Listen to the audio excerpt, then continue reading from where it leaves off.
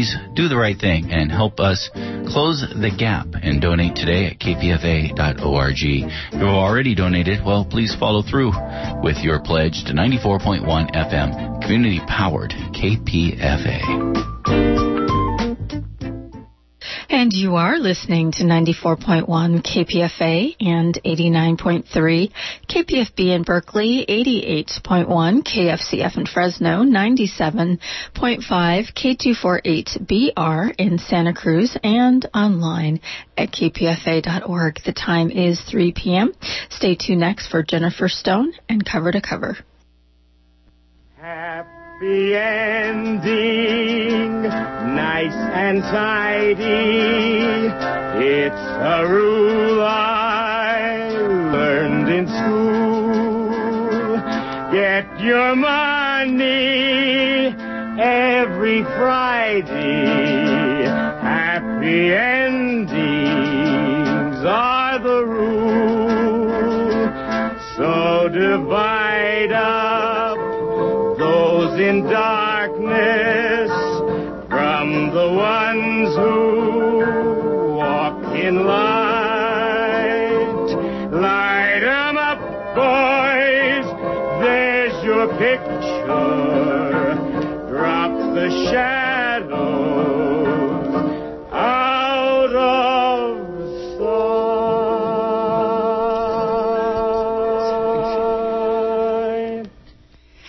This is Jennifer Stone with Stone's Throw, and I've been gone for 3 Tuesdays. Everything's still in the same place, still got a microphone working here. I looked up this morning, and I guess I don't know what I saw. First, I think, well, never mind. I was watching Donald Trump for about a minute and a half, and I thought, it's time to panic. And then I slapped myself awake, and I said, no, save it. Today is the 31st of May. June's coming up. Next Tuesday, it's our turn to vote in the California primaries. Hillary and Bernie. Make up your mind. I'm thinking about what each one of those guys would do if given the power of the presidency. How would each one, Hillary, Bernie, how would each one deal with the ISIS crisis? Think about it. I won't even consider what Donald Trump would do. It's beyond my imagination. First thing today, I wish to thank all those KPFA supporters who subscribed to the station. This is free radio. You are why we exist. Our pacifist founders thought that there were enough citizens right around here and throughout the nation, enough guys willing to support free radio, without the commercials and without corporate funding. Nobody to tell us what to do. Now, that was in 1949, and you may know, if you are older, you may know that pacifists, war resistors, were not exactly popular in the 1940s. World War II, you remember, was the good war. Anyway, it was the hardest ever for draft resistors. Although it's never been easy, it's not easy to, go against the grain. I'm then trying to figure out where our national psyche is going, and it's very difficult. Having trouble talking to young men. Anyway, yesterday was Memorial Day. All those war memorials. Let's see. My father, World War II, finished him. Vietnam finished my brother. Let's see. Lover in Korea, that one down, never mind. There's always a war somewhere now. That's the 1984, the novel by George Orwell. You know, it's just kind of like the whole world simmering, border wars everywhere. We had the usual ceremonies and the usual gestures were made. At least President Obama went to Hiroshima. He hugged a survivor. But the dead are still dead.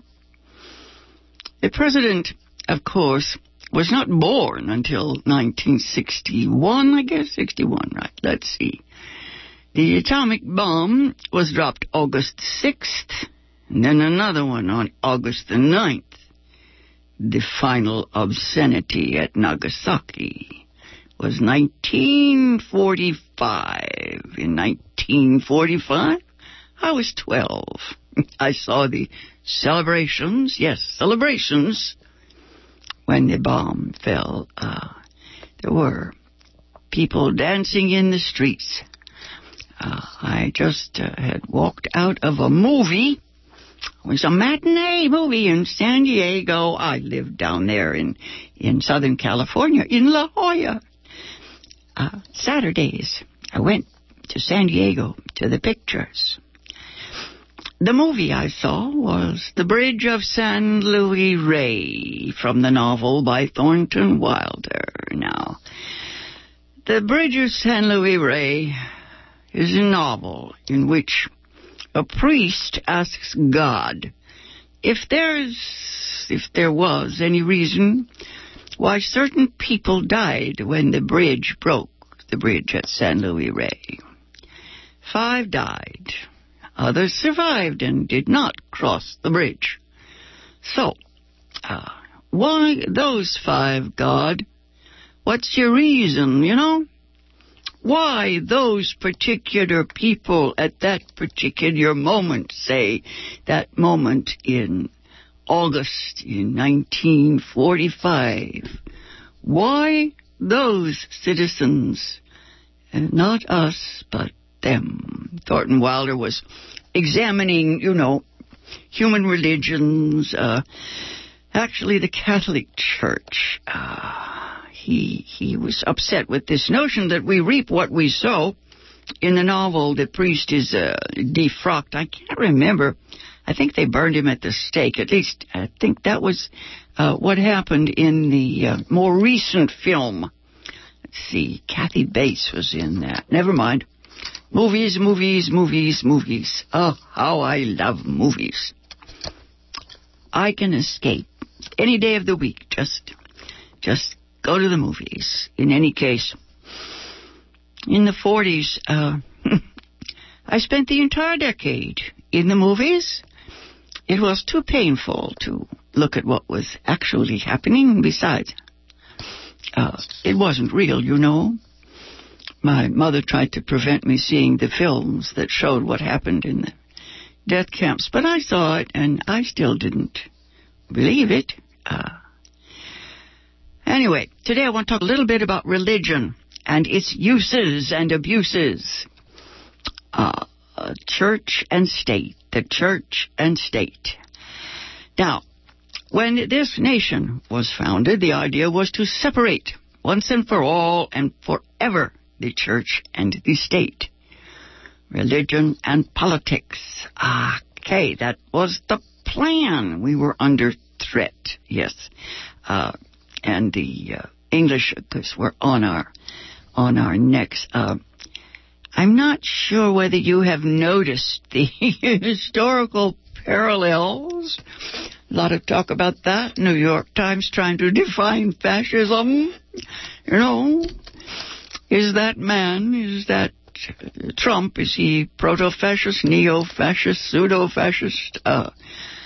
Or is he a Nazi? Who knows? Everybody's trying to decide. I like it when they argue over the meaning of words. I feel like that judge who watched the obscene movies, and he's supposed to define obscenity. And he said, well, he knew it when he saw it. I know fascism when I see it. I think it means that, the boss of it, the one who rules, is the one with the money. Someone once said that fascism is when there's absolutely no difference between the businessmen, the money men, the corporations, let's say here, and the state. They are the state.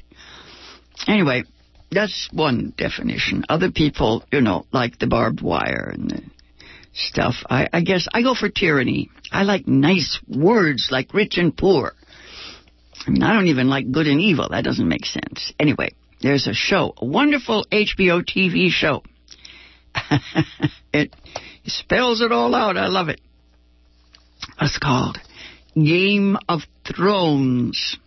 Now, they are, they're not really, really political, but they made a stab at church and state, the marriage of church and state. It's happened, so to speak, in this week's episode. There's the church, that's Jonathan Pryce. He plays the High Sparrow, which of course means the high priest. He co-opts the state, and the state is represented by the elder grandmother. She's the monarchy, okay?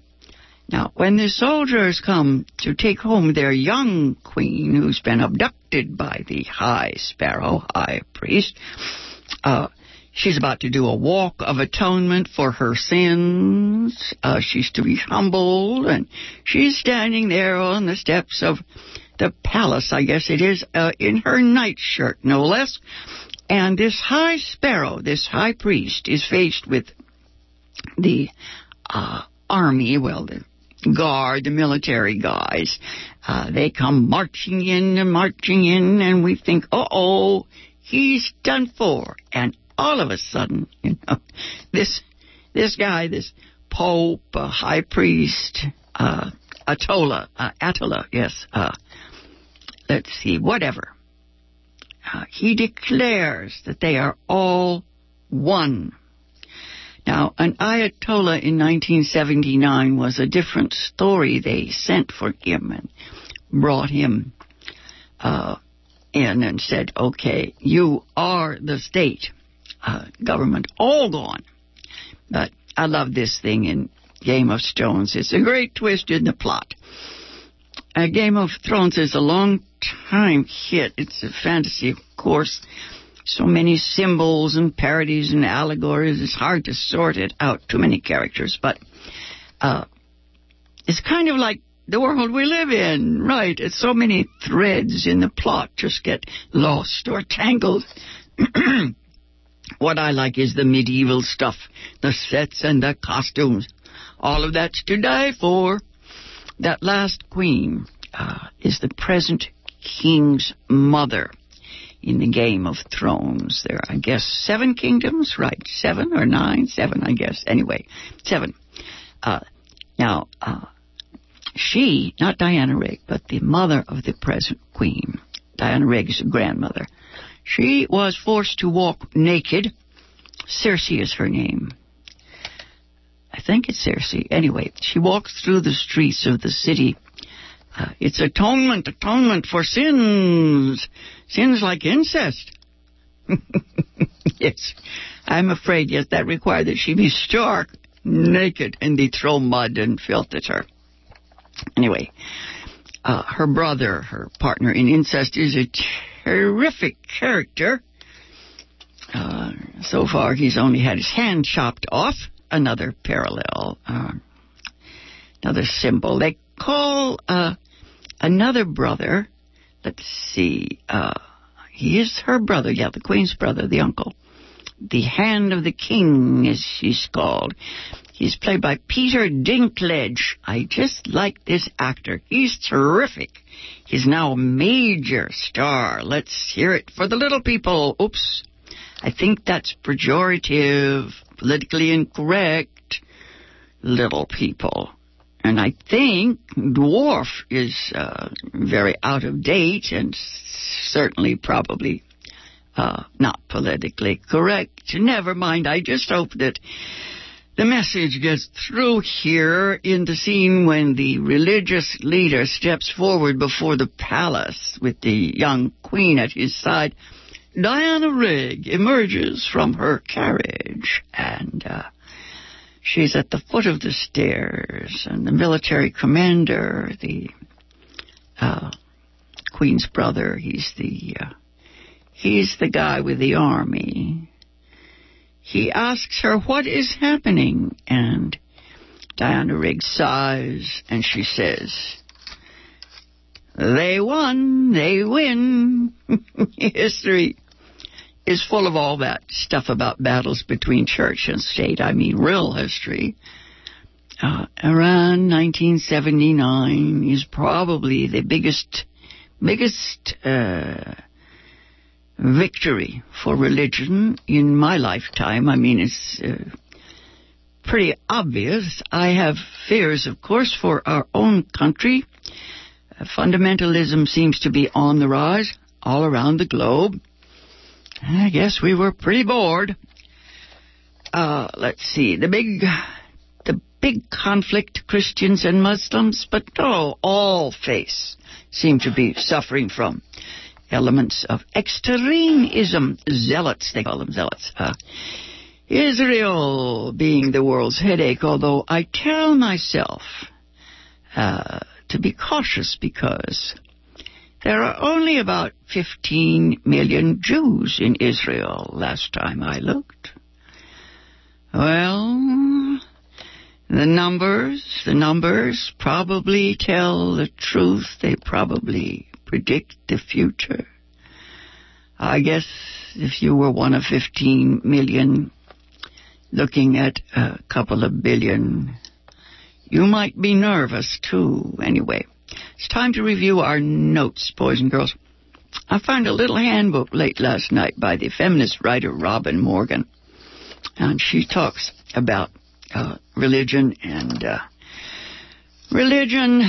freedom and feminism and all that good stuff. Here's what she says. I sent some of her stuff to our representatives, but I'm sure Barbara Lee knows all this stuff.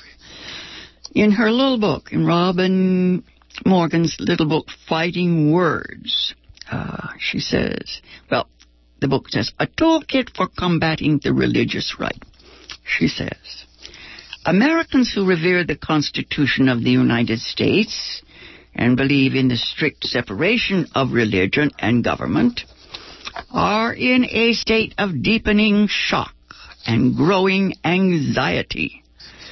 They include religiously observant people of every faith, as well as agnostics and atheists. Most Americans fear, sensibly, that the ultra-conservative religious right is gaining historic political power. Yes, she talks about the media. Media-savvy movement, well-organized with powerful friends in high places. But, she says, average Americans seem to feel helpless to confront them. Most of us haven't read those founding documents since grade school, if then.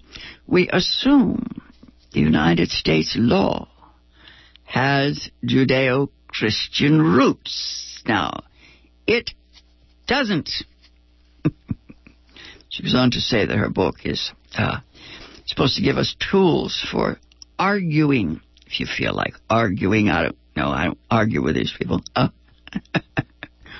think you just go where they are and dance. Anyway, she states, Robin Morgan states, we don't know.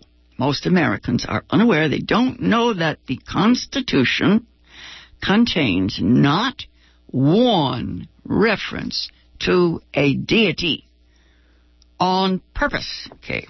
No God in the Constitution. Can that be? Yeah, that's true. That's true. We don't know. We don't know that Jefferson's original draft of the Declaration of Independence did not mention endowed by the Creator. The original. No.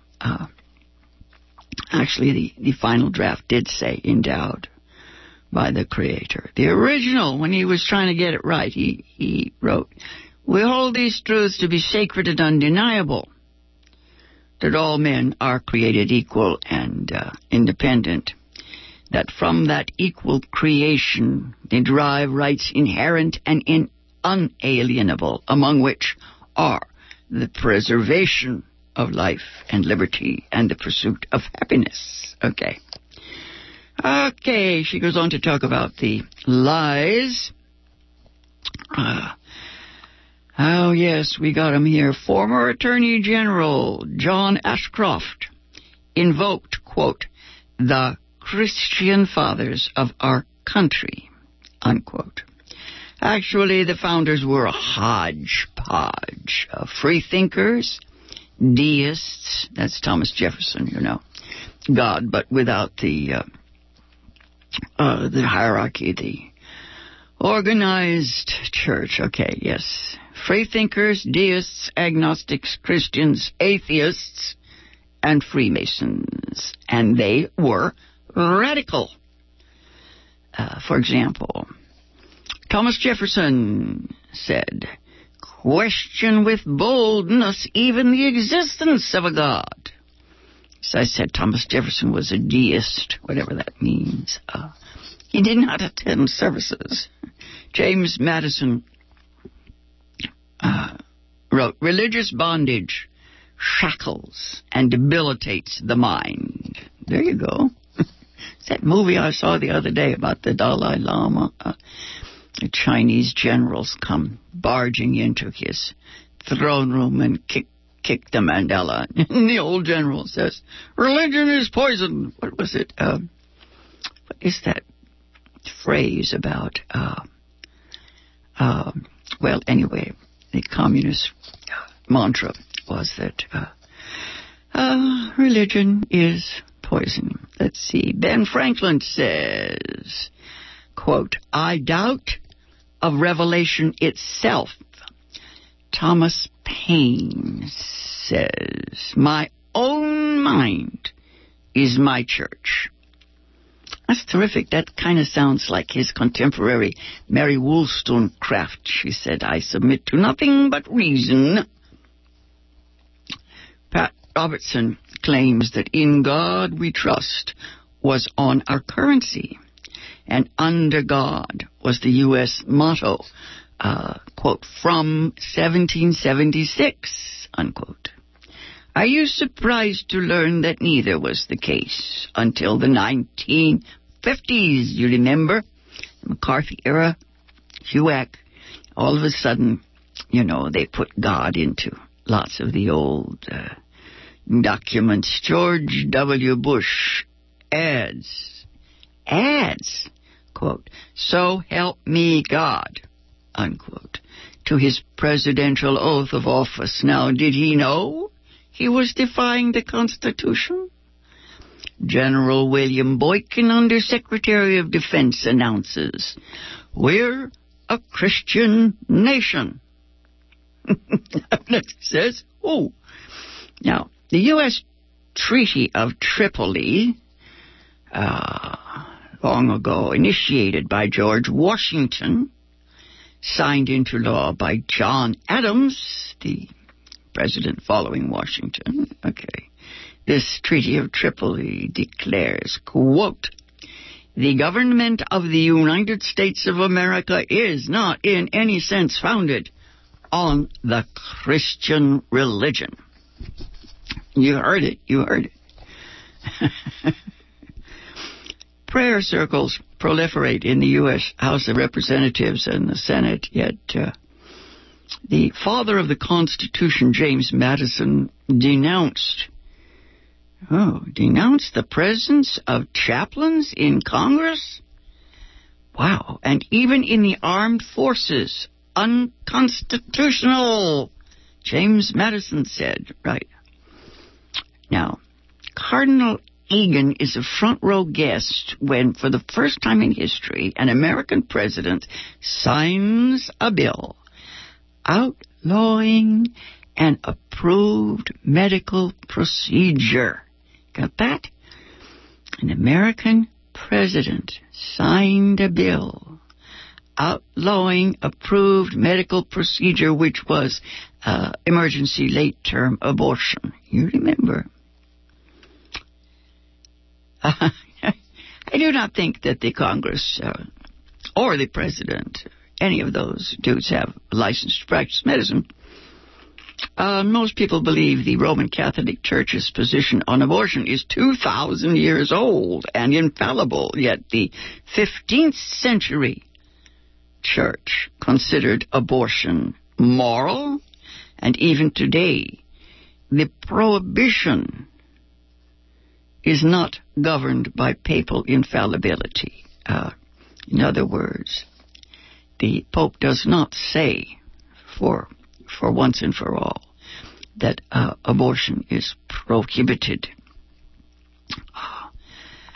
Now, President George W. Bush established an Office for Faith-Based Initiatives, you remember. That was right there in the White House, and he was in clear violation of the Lemon Test based on a 1971 U.S. Supreme Court decision, which begins, any statute for public policy must have a secular legislative purpose. And it then continues with even stronger wording. Okay. It's got to be secular legislative purpose. Our laws must be secular. That's 1971 Supreme Court. Now, Supreme Court Justice Antonin Scalia said, quote, the Constitution I interpret is not living, but dead. Scalia had a sense of humor. You know, you have to admit. Yet, is it, let's see, the conservative, right? A conservative is a worshiper of dead radicals. Tell me about it. Yet Thomas Jefferson wrote to James Madison in 1789, no society can make a perpetual constitution or even a perpetual law. The earth belongs always to the living generation. Now, that's the biggie. That's the biggie. Tradition is all very well, but it's simply the past. Reverend Jerry Falwell blamed the 9/11 attacks on, quote, the pagans, abortionists, feminists, gays, and lesbians, and other groups who have tried to secularize America. Well, Falwell's a bit late. Alexander Hamilton attacked Jefferson and the other founders for their successful, quote, conspiracy to establish atheism on the ruins of Christianity in our newly formed United States of America. Well, gee whiz, it seems that our revolution took place over the ruins of Christianity. Don't I wish? This has been Jennifer Stone. I'll be back on the air next Tuesday when we get to vote. Till then, go easy. And if you can't go easy, go as easy as you can. Drop the shadows out of sight.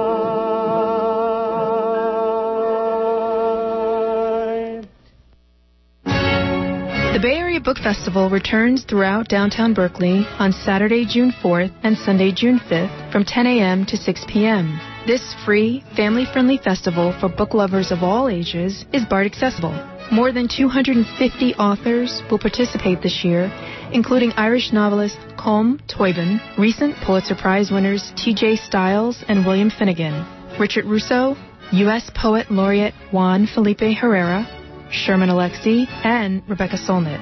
Writers from 13 countries, including Egypt, Taiwan, Korea, India, and several European nations will gather to make the Bay Area Book Festival a truly international gathering. The website, baybookfest.org. KPFA proudly co-sponsors the Bay Area Book Festival happening June 4th and 5th throughout downtown Berkeley. This is a benefit for the Bay Area Book